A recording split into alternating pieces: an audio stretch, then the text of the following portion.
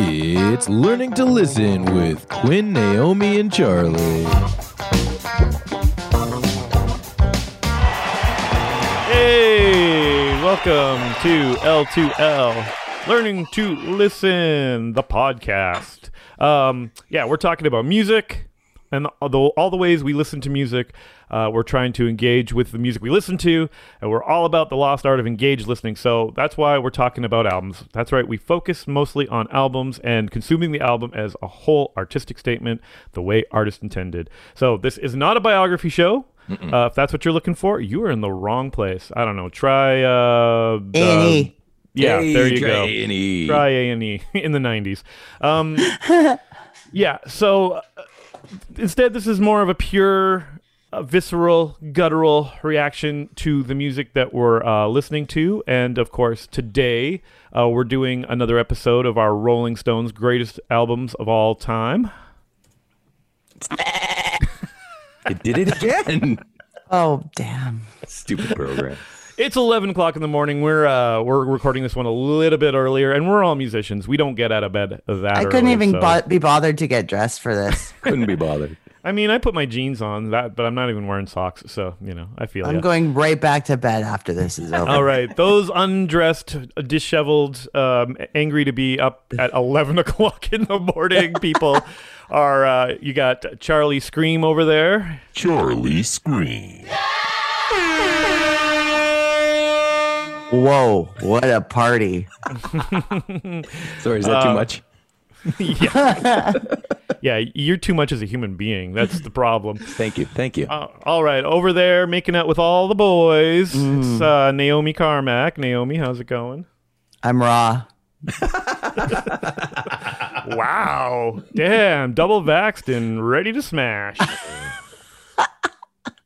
Well, that's how she gets a scratchy throat, boys. Yep. It's your fault.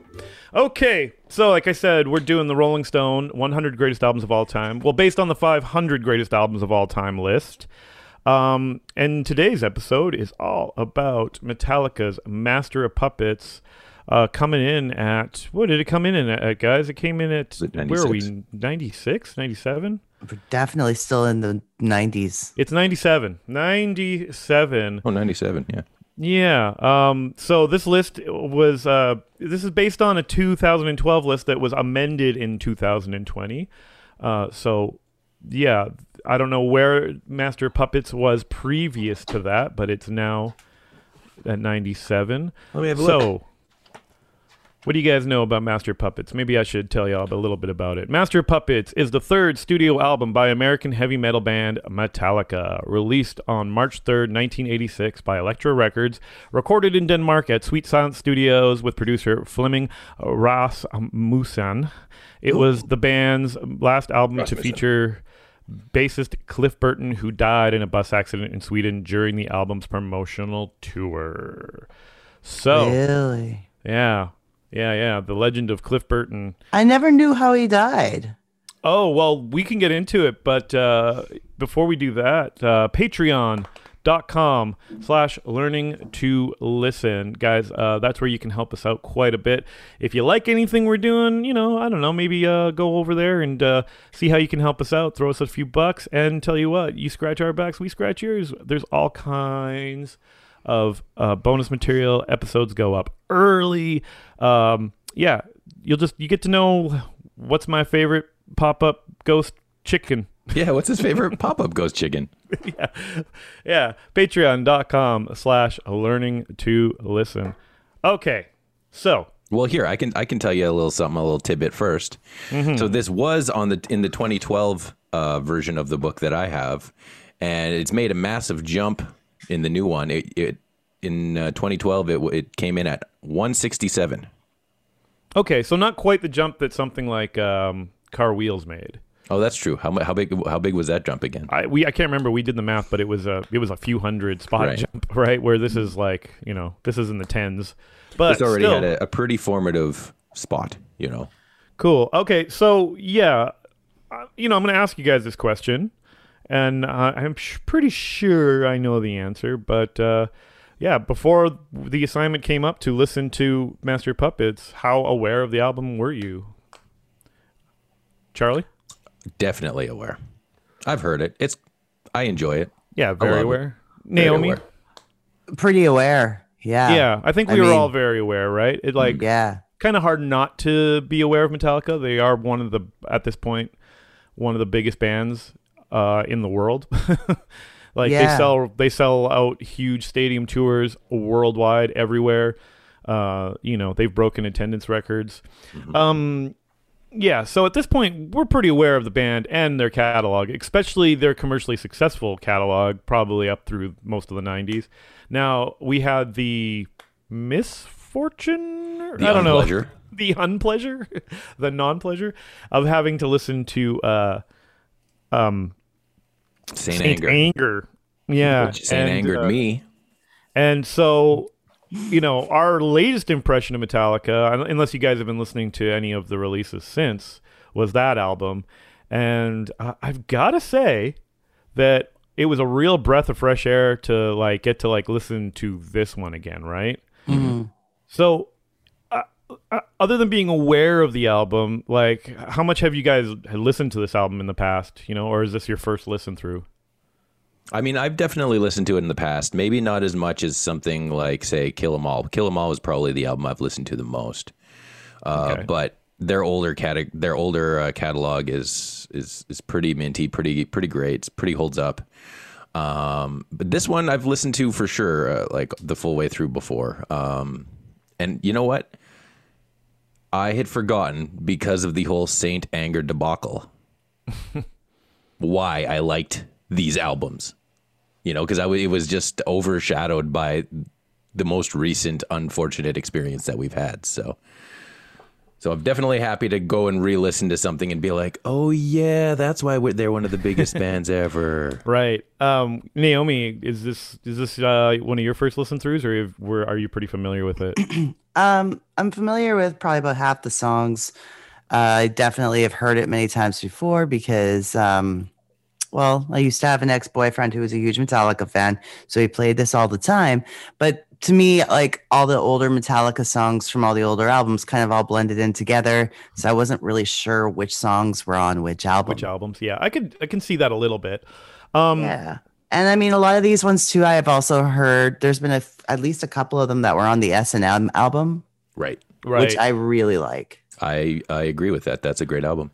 Okay, well, yeah, interesting, guys, because this is what I noticed through this listen through. Yes, absolutely, 100% at some point through, probably even within recent years, there's been a point or two where I've probably put this whole album on.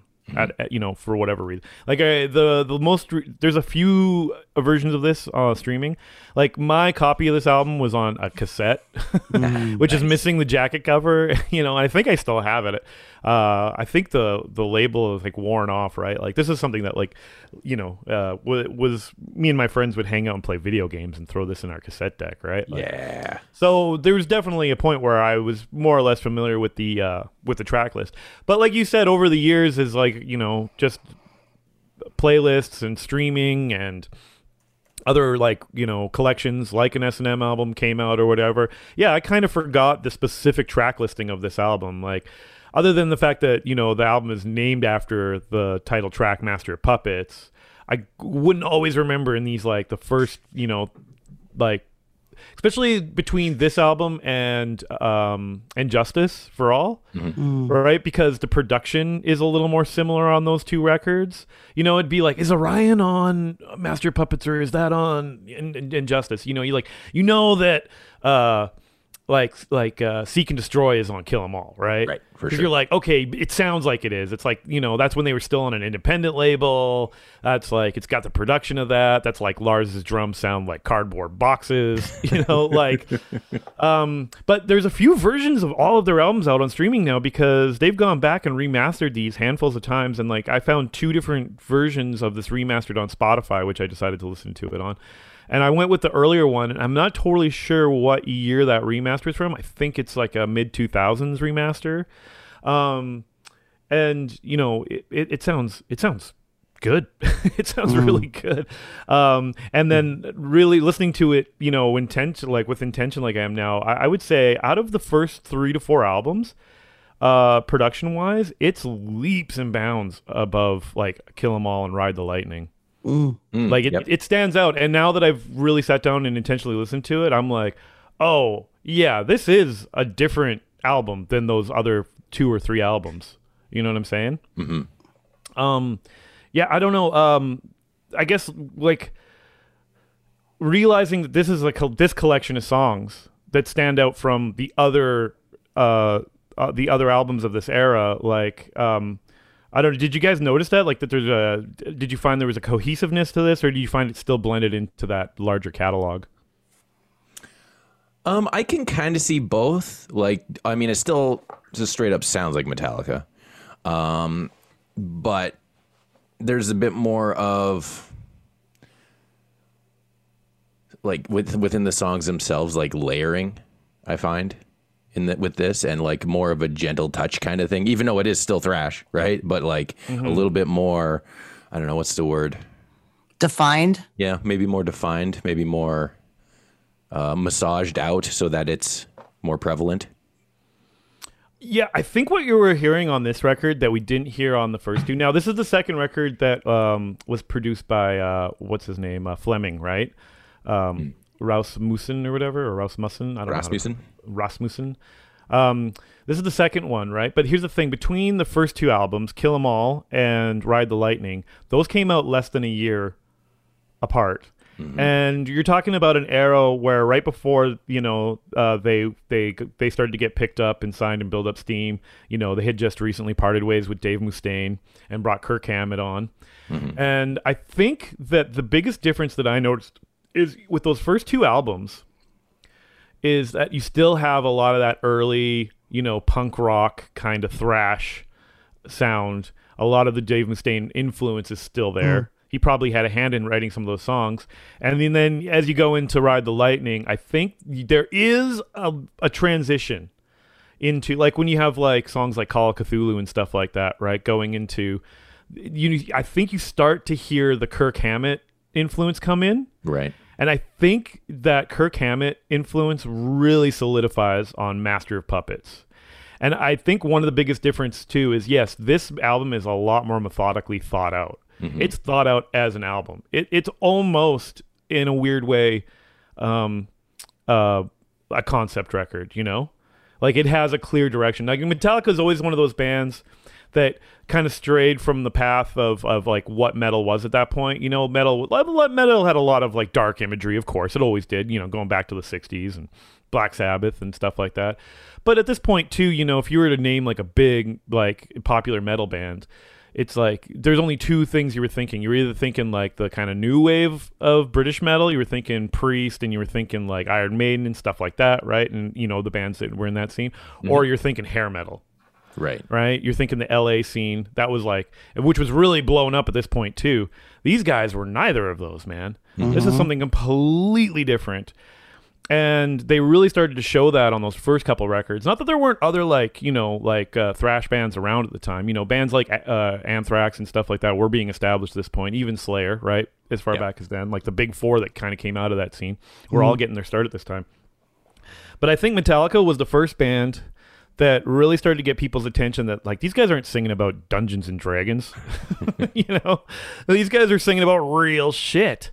And this album, other than the thing that shouldn't be, which does touch on Lovecraftian horror, but like not in this like fantasy way, in this like things that creep around in the dark, you know, like that haunt you at night like way, right? But other than that, like thematically, this album is very real, man. Like, it's about real stuff. It's about real problems. It's about like real life, you know? It's all about drugs, isn't it? Well, yeah, I don't know. Because they've said that it's about drugs, but I don't know if they mean the song Master of Puppets is about drugs or the whole album's about drugs. But definitely the album, I would say, like, normally we get into this later, but I think it's a good spot to talk about it. This whole album, I think, is about manipulation, right? It's about being manipulated, manipulating yourself, manipulating others, you know, manipulating people into dire situations. Obviously, they talk about death. They talk about, there's definitely references to drug use. They claim that that's what Master of Puppets is about. But there's even Leper Messiah is all about like televangelists. Right. right? You know, it's like I would imagine that if you're the kind of kid who's like Iron Maiden's a little too over the top, and I just don't want to put spandex and hairspray on. You know, where are the t-shirt and jeans guys? Right? Where's my like shitty headbanger friends hanging at the mall, like wearing like, you know, like Exodus t-shirts? This is your band, right? Right. Like put it in the context of the 80s and imagine, you know, this like there's like Black Album has never come out. Like Bob Rock has never had like anything to do with Metallica. Load never came out. You know, we never get to Saint Anger, right? You know, say Cliff Burton dies, which he did, and Metallica never makes another record. I think this is it. This is the Metallica record. The peak. I think if you want, yeah, this is peak Metallica. Mm-hmm, for sure. What about Justice?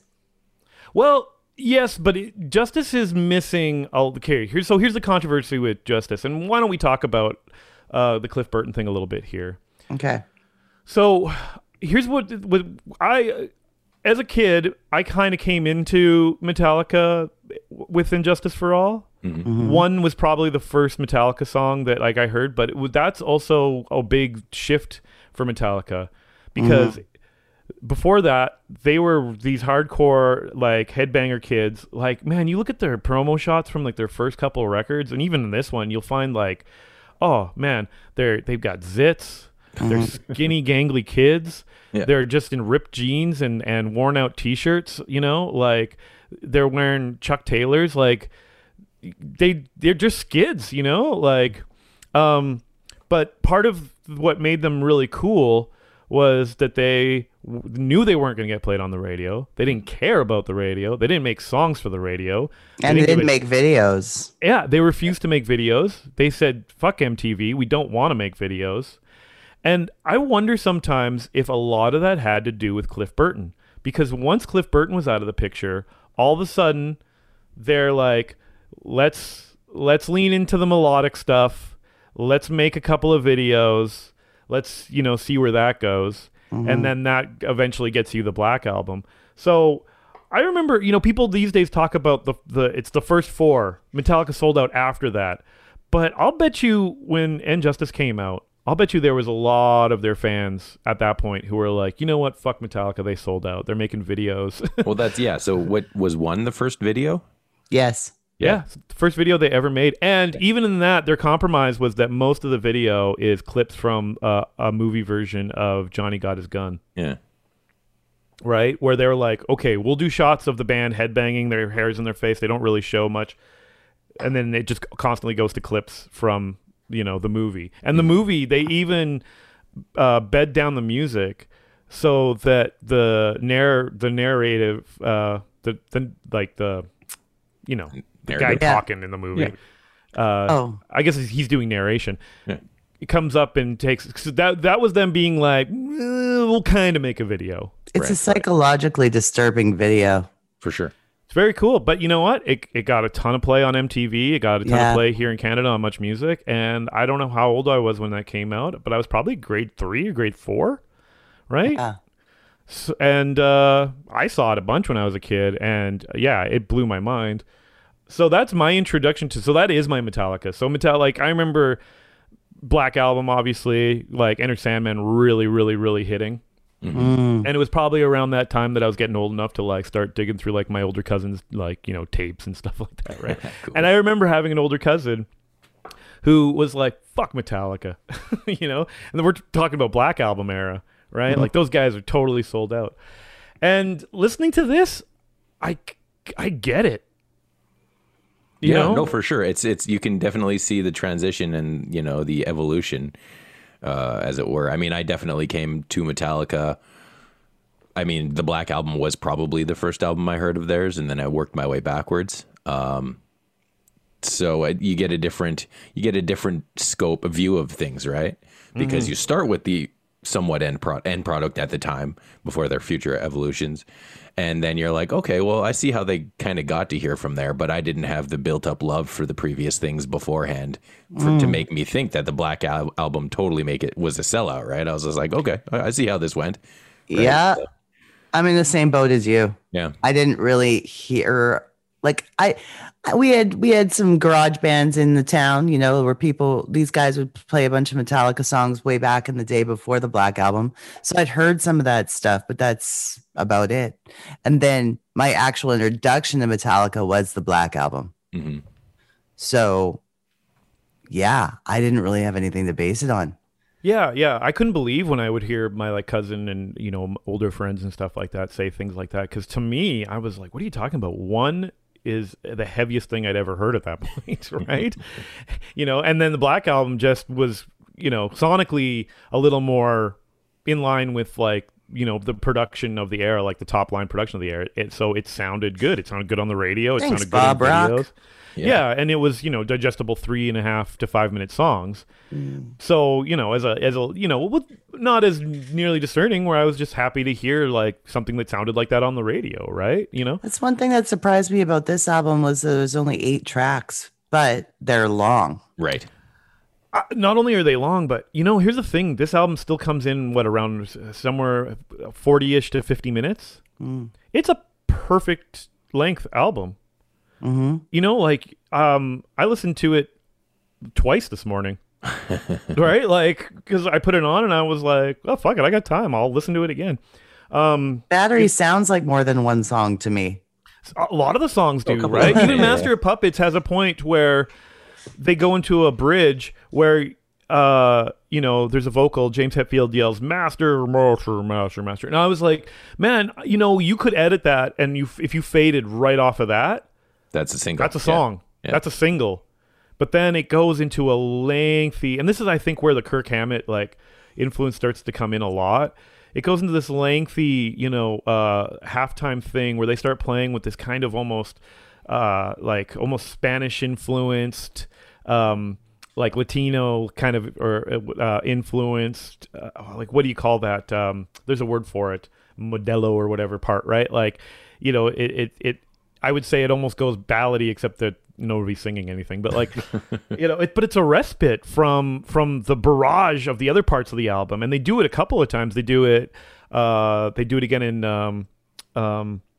Welcome Home, right? Sanitarium, and they do it in Orion, which is the instrumental, and all of a sudden it's like you have these almost. It's weird to use the word respite because it's like respite. It almost means like, okay, you get to take a break, catch your breath, But it's true, man. Like the metal on this album is so unrelenting. The riffs are so unrelenting. It's just so tight and just so fast. And then all of a sudden they show you, by the way, like here's the melody. Here's here's melody. Here's like classically influenced, almost flamenco part.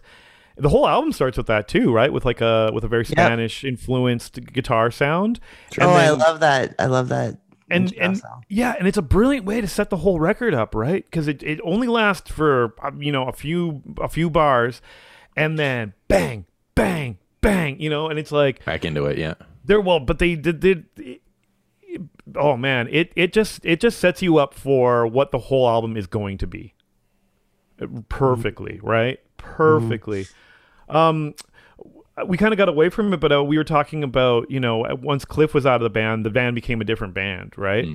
And so for anybody who doesn't know, but I think most people know the story, but Naomi, you were saying you were unaware of what happened with Cliff was... Yeah. So Cliff was, he had a big influence on the songwriting of Metallica, it seems like, too, right? And I think, from what I read when I was doing research for this, is that a lot of reporters and people who were in their circles around the time said that Cliff was the guy who kind of kept Lars, especially, because Lars is more the band leader at this point than Hetfield was. Hetfield's the singer. But Lars was the ego, driven force, the mouthpiece. He did every interview, he did, and they weren't getting, they got zero media attention on the first 2 records, zero. The only people talking about them were fanzines or underground magazines. But as far as Rolling Stone, Enemy, all of those kind of publications, nobody would touch them. Didn't matter how many records they were selling. Didn't matter how popular they were. Didn't matter if they were getting big name tour supporting spots. They didn't get any. But if they did, it was always Lars. Right? Yeah. But everybody said Cliff would be the one. He would be the one that'd be like, yeah, fuck them. Fuck the radio. Fuck the magazines. Fuck MTV. Like, we're doing what we're doing, and we're getting to go and open for Ozzy Osbourne. We're doing what we're doing, and, like, in certain markets, we're starting to sell theaters and even, like, even bigger venues, like, stuff like that. So what we're doing is working. So why don't we keep just being us and, like, really leaned into us? Like Cliff was the guy who did not give a fuck. He just wanted to make Metallica music, right? Right. Yeah. Well, unfortunately, what happened was after they released this record, and because, their first biggest audience was in the UK, right? There was a UK audience for metal. So their big first tour was a headlining tour. So they had supported Ozzy Osbourne, but now to headline, they were going to Europe. So they started in the UK, and then they were going into Europe. And in Sweden, I believe, while they were on their way to Copenhagen, on the highway, their bus turned over. Oh. And Cliff was trapped inside. Shit. Was everybody on the same bus? Yeah, they were on the bus, but the other three managed to escape. So Cliff was still in the bus, and like there's reports kind of vary on if he being trapped in the bus was still alive or could have been recovered or saved or whatever. But what happened is that then as they were trying to lift the bus to be able to get to him, the crane or whatever they were using gave, and the bus crashed down again. And if he hadn't been dead the first time, he was definitely dead the second time. So very unfortunate. So imagine being that band where this is the guy in the band that, and everybody really, really, really, really respected Cliff. Mm-hmm. From all reports, like the other guys in the band almost like looked up to him, as like this weird, I don't know, not father figure, but like they really just, like his input really mattered to the guys in the band, right? Like what he said about their music really mattered to them. Because probably partially because he was the guy that if they were frustrated and going like, man, we don't get any interviews, and Rolling Stone won't like talk to us or whatever, and he's like, fuck Rolling Stone, we don't need them, right? Like he was that guy in the band.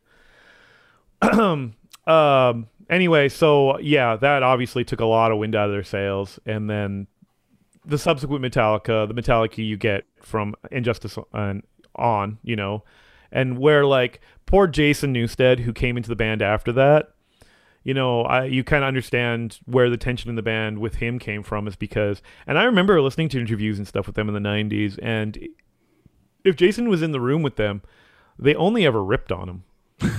Like they would just kid friend.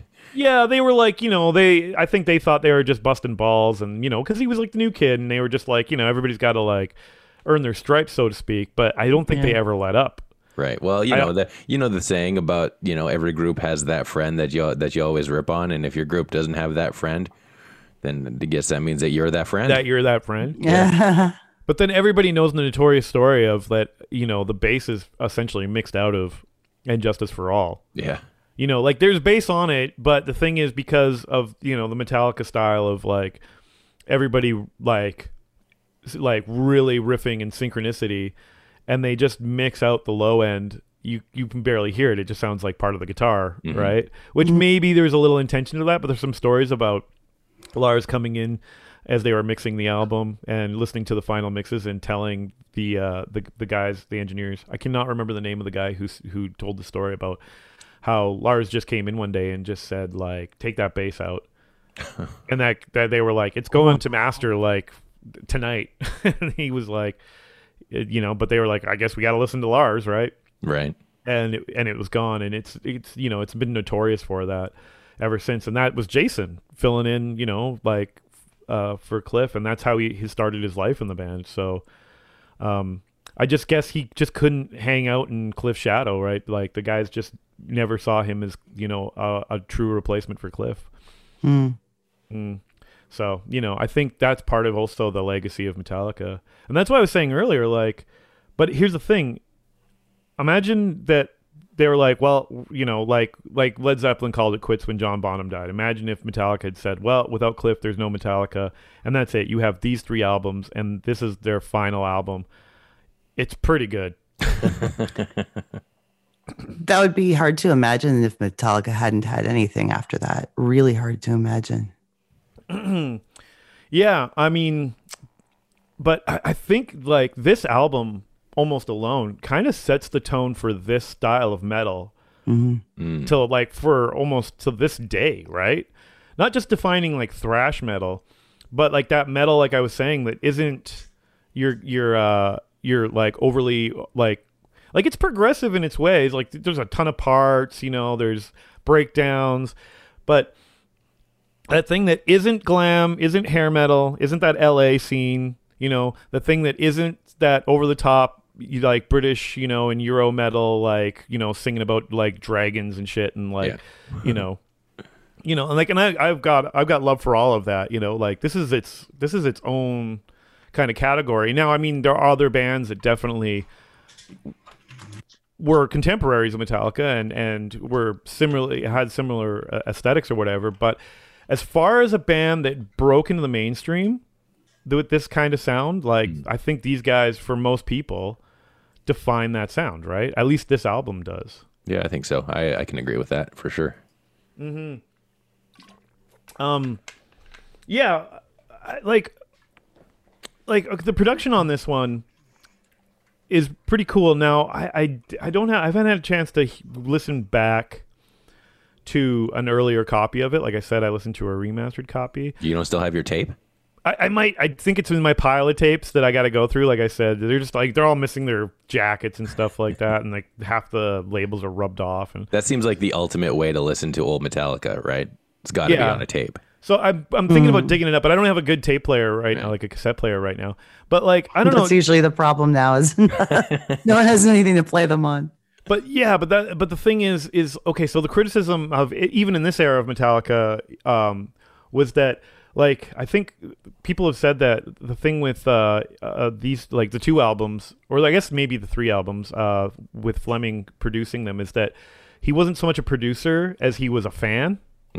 So he just let them do whatever they wanted in the studio. He just facilitated it for them. Oh yeah, you guys are great. Keep going. And then now listening to these remastered versions, now it's hard to think, but people have criticized the way out, like old, like, the first like 3 or 4 records sound like, that like Lars's drums sound like flat, like cardboard. Oh yeah, they sound like crap. Yeah, and like maybe the distortion could be a little on the tinny side sometimes. Yeah. So I don't know, like when you guys were listening now, you were probably listening to like something similar to what I was listening to, right? Like I was listening to the remastered. Yeah. So it's so hard to comment on that, but I wish I had a copy that I could listen to, an old copy. But I've always hesitated to grab because like I would totally get this album on vinyl, except that if I got like an old original copy, everybody tells me like, they all sound like shit. Right? Like the songs are there, the music's there, but like fidelity wise, they sound like shit. So I've always been hesitant. And then I know they just put out these remastered versions on vinyl, but fucking Metallica pulled the Metallica and they made them exclusive to Walmart in the United States. So now I have to fucking support Walmart to buy them, or I have to go and get them secondhand off of Discogs or something with will it be marked up? Like, yeah, well, not even that you have to go support Walmart, but you have to support Walmart in the States. Like, I don't know that they ever made it to Canada. No, they weren't available in Canada. I looked into it. So you're going on a road trip, buddy. Yeah, I guess. It just seems like such a turnabout, hey? From going to, like... From fuck MTV to exclusive in Walmart. Yeah. Wow, it blows my mind. Yeah, just think about that's the legacy. That's why I'm like, what if it ended right here? I think you have this is probably the perfect Metallica album, because it's everything that their fans, the before this point, the people who knew about them as they were coming up and putting out demo tapes and stuff like that, loved about them, right? And you think it should have ended there? That's hard to say, right?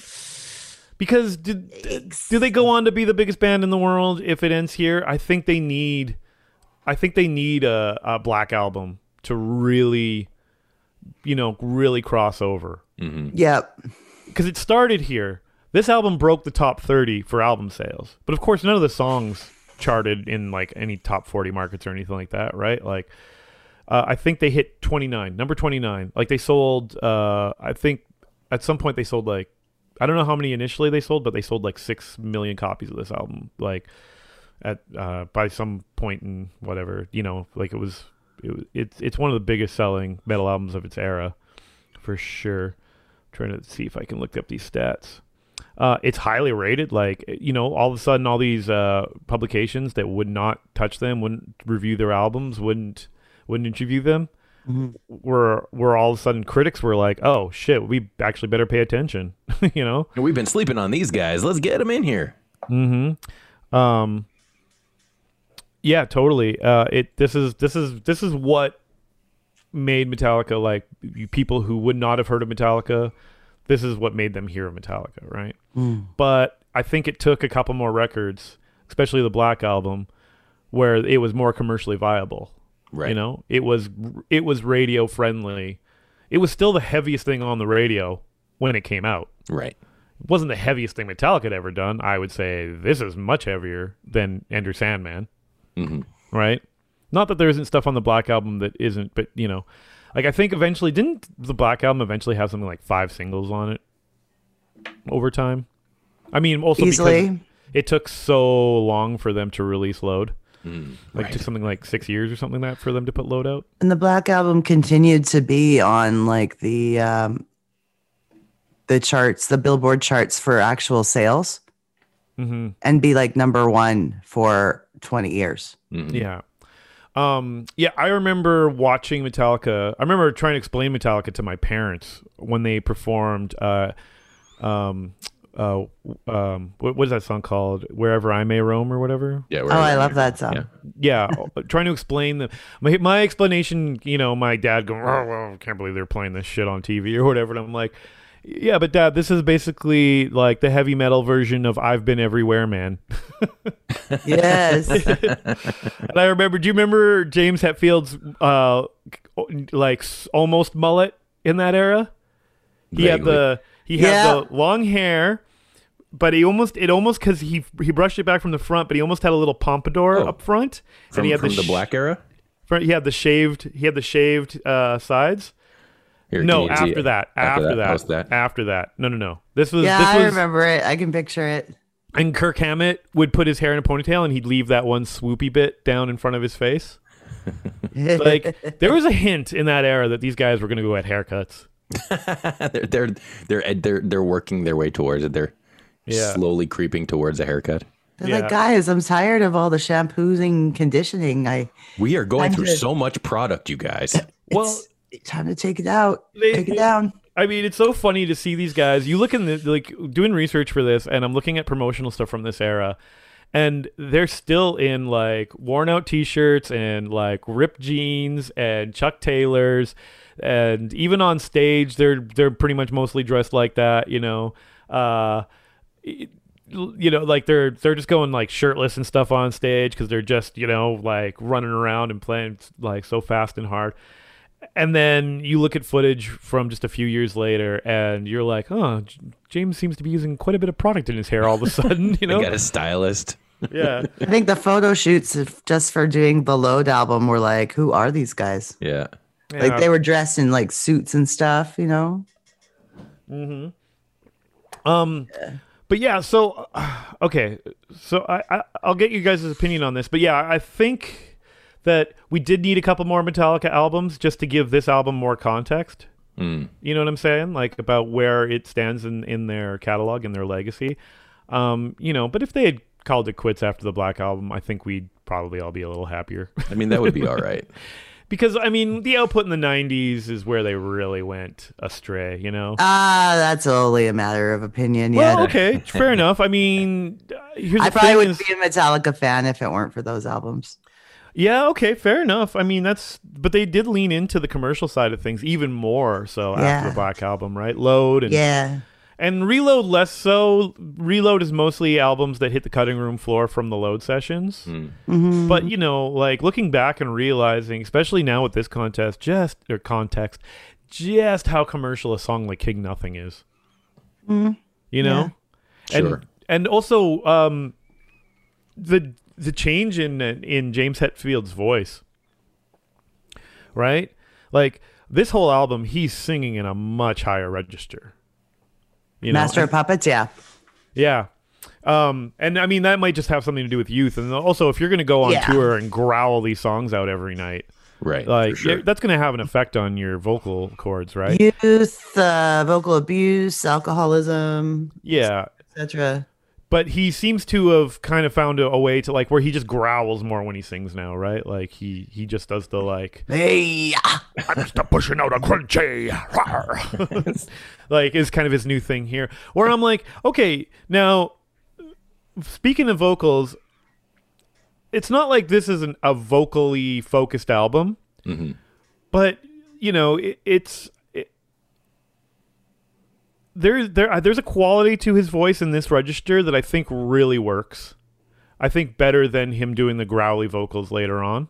Right. Because when it does come in, it cuts through like that heavy distortion of the guitars, you know, and drums and whatever else. It's not hard to focus on his voice. You know, it's easy to understand the lyrics. Yeah, totally, for sure. Right? I've heard a lot of metal there. I have no idea what they're talking about. I mean, whether they're growling or, you know, whatever. I mean, it's no Bruce Dickinson or what's his face from Judas Priest. Rob Halford.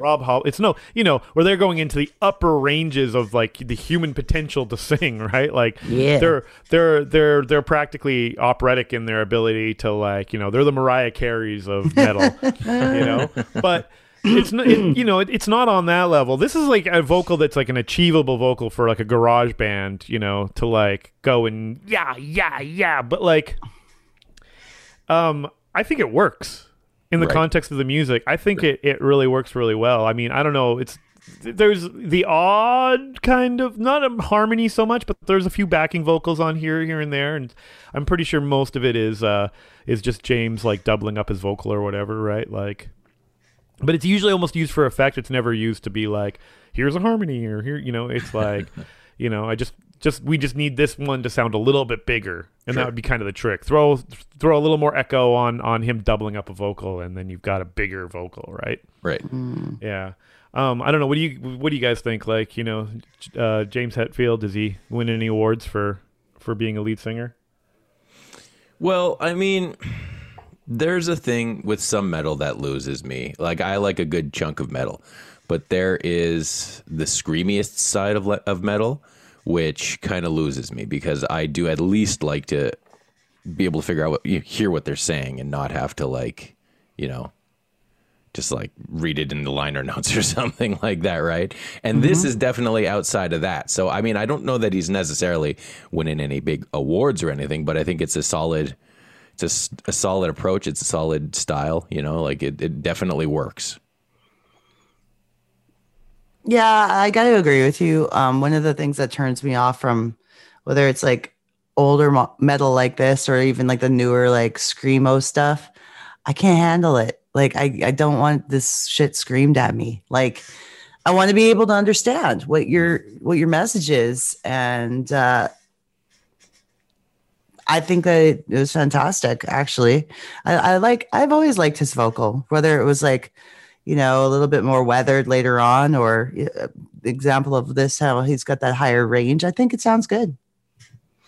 Yeah, I enjoyed it. I was like, I think this is where his voice has probably sounded some of the best, right? I think this era too, where he's kind of maybe started to find some range in his vocals compared to like the first couple records. And he's probably got more confidence in his own abilities at this point. Totally. After two previous albums. Totally. Yeah. And then I do think, I don't know if this is like peak James Hetfield vocal, you know, like he gets a little more singy, like more melodic in the next couple of records, you know, into the Black Album and stuff like that. I think it's around Load where he just really leans into the you know, trying to, yeah. Especially Reload, where it starts with "Give me a fuel, give me a fire, give me that which I desire." Oh, you know. Yeah. And you're like, okay, you're getting into Macho Man territory, buddy. Yeah, brother. Yeah. Yeah. Oh, yeah. Ooh, yeah, indeed. Okay. Well, so yeah, production wise, I would say, to be fair, I have not listened recently to like I said, an old copy of this album to really know, but this remaster that I listened to sounded really good in my headphones, but a modern mix for modern technology, modern speakers and that sort of thing. So but it really makes the music really shine. And here's the thing, Kirk Hammett on this album is really restrained, except for like a few shining moments where all of a sudden you're like, oh fuck yeah, that guy can play the shit out of that guitar. Just let it rip. Like, this is an album that, it's kind of funny when we were listening to Saint Anger, and we talked about watching that movie Some Kind of Monster and the conflicts that they had in the studio, and where Kirk Hammett had to be like, hey guys, can I play some guitar solos? And they're like, guitar solos. no guitar solos. And he's like, well, that's what I do in this band. Yeah. Well, here's an album where he's riffing along with James. And by the way, let's give a little bit of recognition to James. Is not he's no slouch on that rhythm. Right. And he's got leads too, right? They're mostly things that are synced up with what Kirk is doing. But like that right hand and his timing is phenomenal. It's really good, right? Yeah. And I've even seen people who kind of criticize Kirk Hammett for not being able to keep up with James's rhythm, that like he's so focused on the lead guitar parts that like he'll struggle learning James's riffs because he's not that, he doesn't think in those, that he thinks in scales and arpeggios. He doesn't think in rhythm. Right. Yeah. But I mean, maybe it's studio magic, but like when I looked up the live performances from this album of the era, they seem pretty in sync. And I would say that those, some of the signature riffage, like just the timing on those, is pretty impressive. It's good, man. That right hand too that James has, just especially when you get into the really thrashy stuff, Battery and then Damage Inc. on the end of the record. Yeah. Yeah. But so here's the thing, Damage Inc. is classic, probably. Damage Inc. is a song that could have been on Kill 'Em All. I feel like they ended the album with Damage Inc. For any of their fans that like were around in that era and then put this album on and they get to Orion and they're like, what the fuck is this? Where's the screamy? Where's the thrashy? Right? And then they're like, they end it with Damage Inc. and they're like, here it is. Well, here's the thing, and this is something that I've only picked up on through this listen, was I got some real like Deep Purple Highway Star vibes at the solo in the end of Damage Inc., which I never really realized before. And I was like, oh yeah, this is totally like Deep Purple, This is amazing. Dude, that Damage Inc. is so like meant to be a live song. Sure. Right? I mean, it sounds within the context of this album too, it kind of stands out as the like, but don't worry, we're still like the kids in the garage sort of thing, right? Mm-hmm. That James yells go. Go. He yells go, and Kirk Hammett goes it's amazing. Yeah. I mean, I wonder if I think sometimes maybe, Quinn, you do this for me on stage.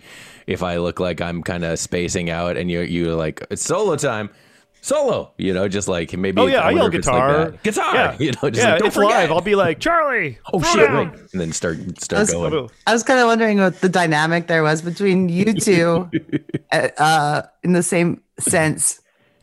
Yeah. Okay. So yeah, if I'm Hetfield and Charlie is Kirk, I definitely do that. Sometimes it's it's about fun. It's about having fun. Yeah. But it's a little bit of like like here we go, like and you just give the guy the it's like the starting gun at the beginning of the race, right? That's right. It's like like boom, off you go. The handoff. Yeah. Yeah, and so it's fun too. It's almost like it is part of that live experience, right? Like you know this from fronting a band. It's that some of the experience of a live thing is that you don't always want to look like you're doing it because you're so rehearsed. I mean, that's good. It's good to look polished and tight and stuff like that. But you want to look like you're a band that's communicating and talking on stage. You know, that you're. People like to see that interaction. Yeah. That like that it's not just, you know, you're not just like staring at charts or your feet or like, you know, that you're actually interacting as a band. And so little moments like that where you can say like, all right, man, like let her fly, like, you know, like that. I think that people really respond to that sort of thing. And I love that there's that moment on this record. You know, there's a go. Like that could have just been, you know, like maybe that was when they were doing scratch tracks or something, you know, and because like these songs are so intricately arranged. They have so many parts, like 8-minute songs that, like, you know, have 15 different parts. That maybe he left it in there. It was a point that it was like, okay, so this is where your guitar solo is going to be. I'll leave a go on the scratch vocal or something like that, so you know when to play. Mm-hmm. Could have been something as simple as that, and maybe they were like, "Fuck, that's awesome, that's fun." Just a go, and then all of a sudden, and then I don't know what, like, how many beats per minute that the Damage Inc. is, but like, holy shit, like Kirk Hammett shreds that solo, man. It's fast, and it doesn't even like it's, you know, there's a little bit of like I guess almost incidental sweep picking in it because he's moving his pick up and down the strings so fast to pull that off. But I think that it's mostly in the left hand, right? Like just him just hitting those notes so accurately, and a lot of hammer-ons and pull-offs and stuff like that, and they're just singing through. It's a feat, man, and there's good footage of them playing it live, right? And it's definitely a moment where, like, you know, Hetfield does like point at Kirk and go, you know, points at him, go, and he's like, ooh, just flying. Good stuff.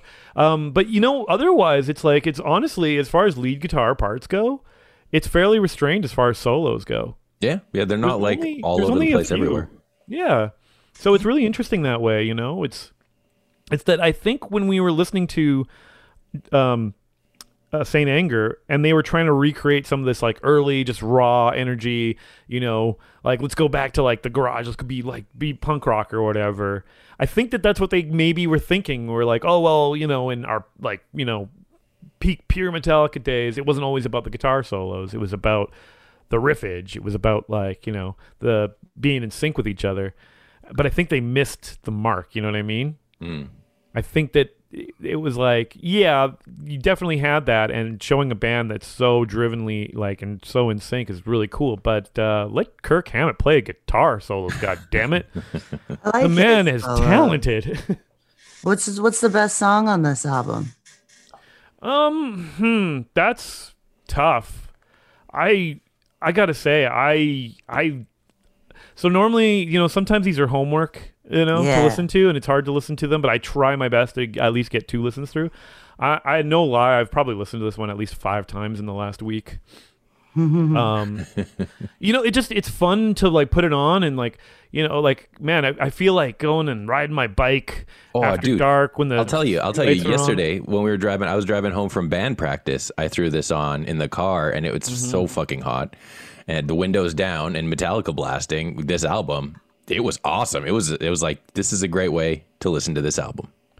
Yeah. And I think this album is laid out so well. It's really well thought out. So everything really is in its right spot. So, I mean, Battery and Master of Puppets, like, Battery is great. It's a perfect beginning to this song. It kind of sets the whole album up. Like I said, it's got that kind of Spanish influenced guitar part at the beginning, and then it goes into like pure thrash, you know, like classic, like, you know, Metallica. And then Master of Puppets is just like, it's a real masterclass in, like, you know, what you could do in this era, that when you're not worried about radio playing, you're not worried about videos, and you can just, like, it goes in so many places. In fact, I would say Master of Puppets in a weird way is like, it's this whole album in like one song. Right? Like a mini map of the rest of the record. Yeah, totally. The Thing That Should Not Be. I love that song. It's a great song. Totally cool. It's you know, but it like, you know, I would say that Welcome Home Sanitarium, That's another standout song. Absolutely. I think the hook on Sanitarium, even though it's not like overly hooky, but like it's got a sing along quality to it, right? Like if I find myself singing along with any song on the album, it's definitely Sanitarium. Sanitarium. Yeah, I get Yeah. that for sure. Yeah, I would say Disposable Heroes is a good way to start side two. Side two. It's a long song though, but I've got to say, out of all the like longer songs on this album, which there are a few, it's probably the one that like I kind of, you know, it doesn't stay with me as much.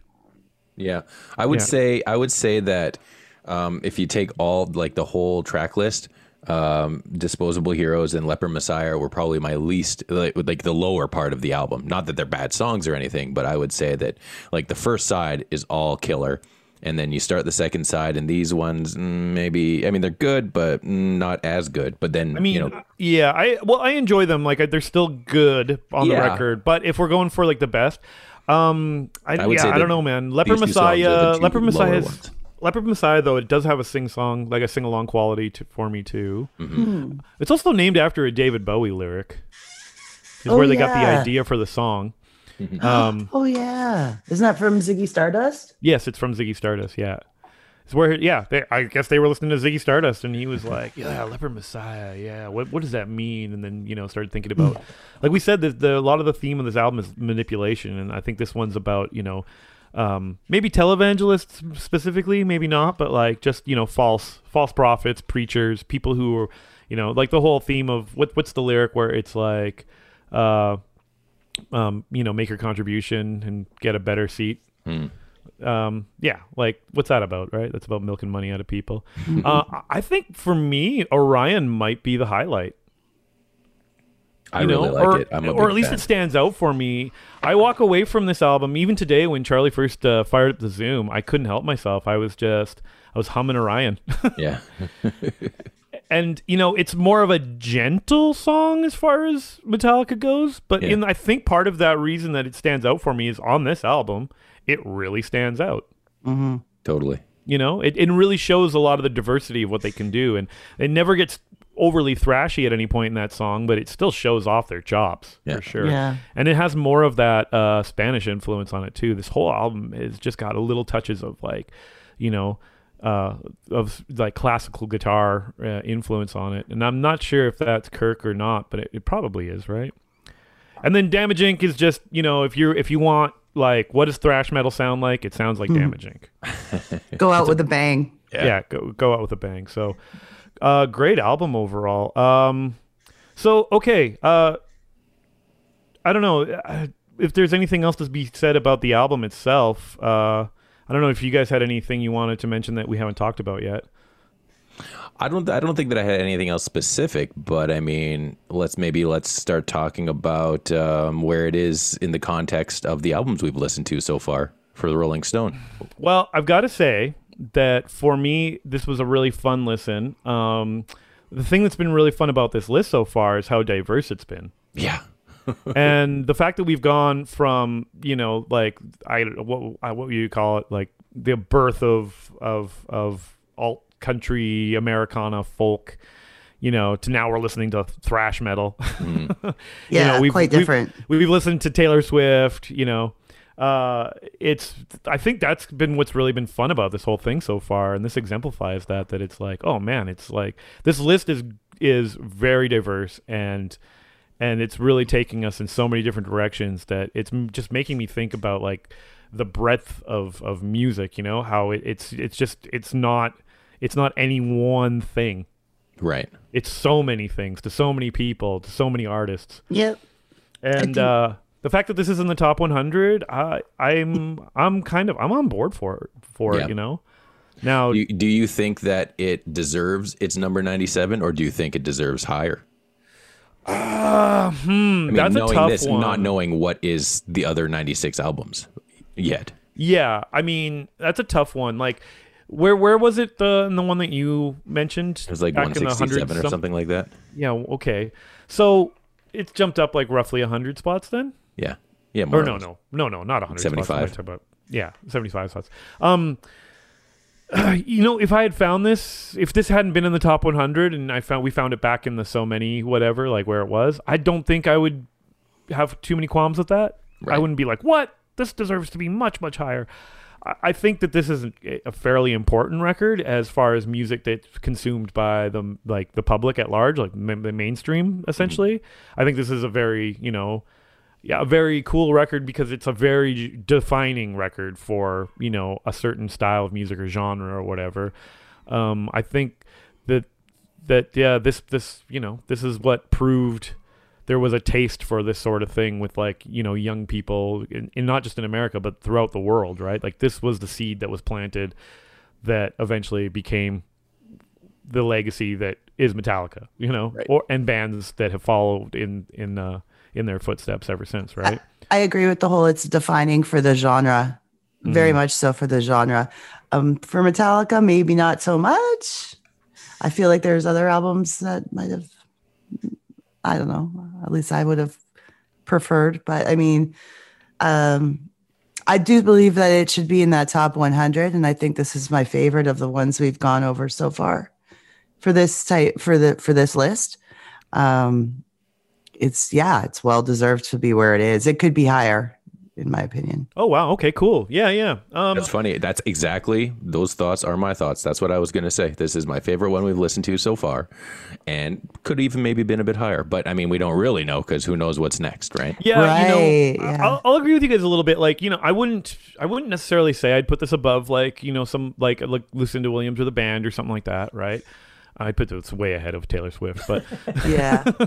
but what part of that is for me, I think, is a little bit of nostalgia too, right? Like this is an album that I was into, or a band I was into, much, much, much younger, and it's evoking some of that emotion that, I from the first time I heard stuff like this, where I was like, oh man, yeah, it's like It's playing into your memories. it's angry and there's turmoil, and it just, that when you're just a young person and you're just so frustrated, and it's like you want to go in your room and slam the door and just like tell your parents to go fuck themselves. Like this is the kind of record you put on, right? Yeah, I wasn't doing that with like Lucinda Williams or the band and when I was a teenager in the 90s. I was doing it with Metallica. Sure. Yeah. So there's definitely part of that features into it. But I got to say, yeah, like Charlie was saying, just driving and listening to this is like, fuck was yeah, it's so hard cool. it's so hard not to speed. Yeah. You're just like looking there, you're like, yeah, I could like you're like. You're like 300 meters back from a red light or a yellow light, and you're like, I can make it. can make it. I can make it.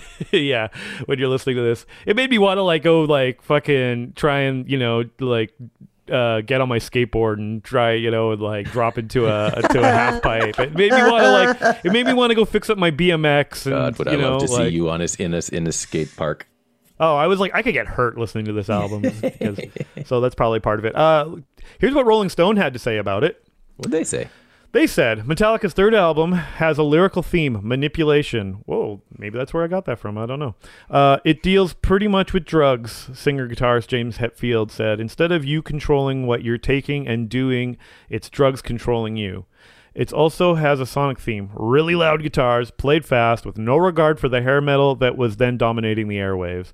When the band slows down on Welcome Home, Sanitarium, it just emphasizes the unrelenting nature of the rest of the songs. Recorded during 3 months in Copenhagen, Master of Puppets was bassist Cliff Burton's last album with Metallica. He died in September 1986 when the band's bus crashed. And so they've ranked it at number 97 on the 2020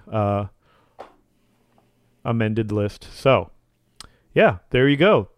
Master Puppets. It feels like it sounds like we all really enjoyed this listen. So It's real compelling radio, but we all are on board for this one. No one's Well, like, maybe I'll just change my opinion too late. No take backsies. so we can fight.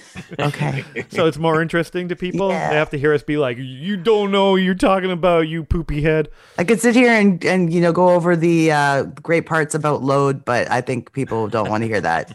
That sounds like a load right there. It's a load of something. Load us something. Okay, cool. Well, when we do this again, the album we're going to be coming back to do is going to be another one out, like a total swing in the other direction. It's going to be REM's Automatic for the People. Awesome. So if you're playing along at home, that is the next album on our Rolling Stones 100 Greatest Albums of All Time. Number 96, REM, Automatic for the People. All right. Well, thank you so much for hanging out with us today. Thank you for listening. Thank you for everything. If you would like to contribute to this podcast, you can do so at patreon.com/learning-to-listen. Episodes come out early. They come out with all kinds of bonus stuff, and you can find all kinds of bonus stuff and all that stuff at our patreon.com/learning-to-listen. If you'd like to follow along, you'd really help us out by liking and subscribing anywhere you're listening to this, or B, any of our social media. You can find all of our social media by going to our website. That website is, Charlie? It's L2Lpodcast.com. Right on. And of course, if you really, we're all about listening. This is a listening media. We could listen to you. We could listen to you talk. We could listen to your thoughts, your opinions, your worries, your concerns. Just let us have it. But, why don't you call us? Call us and tell us how you feel. Let us know how you feel. So at 780-851-8785. Oh, you were actually ready for that one last time. Thanks, Charlie, for typing it in the chat. God damn it, Charlie. You are a Judas after all. All right.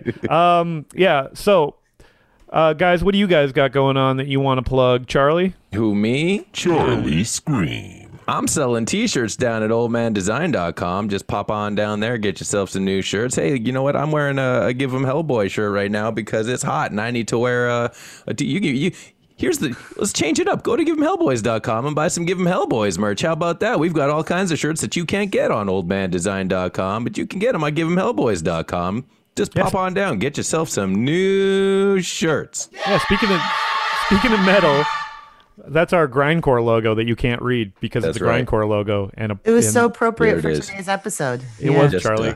Wait, how apropos. That's right. I was wearing an 80s kind of thrash punk t-shirt, so yeah. So, kind of in the same vein. And Naomi's half naked, so for all our audio listeners, you missed out by not watching Twitch. You guys missed out totally. All right. Thank you once again for joining us, for listening. We really, really, really appreciate you. Like I said, we're going to be doing Automatic for the People eventually, but we got some other stuff coming up in the meantime, so you've got time to do your homework.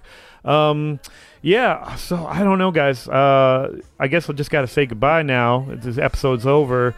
I got to think of a clever way to do it, though, before I say bye. Let me think. Stalling. Stalling. I know. It's like, that when you're watching the progress bar. That's right. On your computer. Yeah, loading. That's what my brain feels like right now. But I am 2 cups of coffee in. So I got to pee, so we should wrap this up.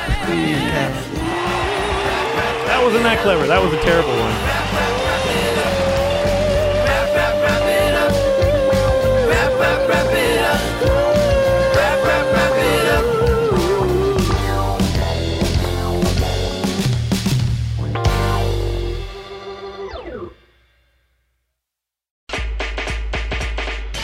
The 1990s. The music was fun. Yeah. And then it got really dark for a while, a little bit anti-establishment. But the next thing you knew, it was totally fun again. So many artists came and went and left us wondering, what are they doing now? This podcast isn't about the heavy hitters who are still making millions. It's about everyone else, the ones whose careers didn't really leave that decade and kind of just still live in our memory. So you mean Vanilla Ice had another song? We all know what happened to Marky Mark. But what about the Funky Bunch? Who were the KLF? And why did Tammy Wynette record a song with an electro dance band that topped the charts?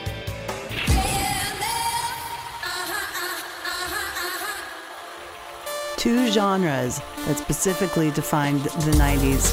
What were freestyle and New Jack Swing all about? Did you know that Blossom star Joey Lawrence had a huge pop hit?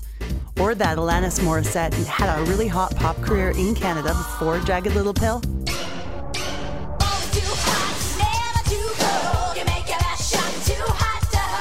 Special guests will also be joining me to discuss the great era of glitter, grunge, Thin eyebrows, hammer pants, and total ridiculousness. We're even setting up some interviews with some of the musicians that define the times. Okay, so if you're older than 30, you might be sitting here going, man, I totally remember that song, but I have no idea who does that. Well, then you better listen and find out.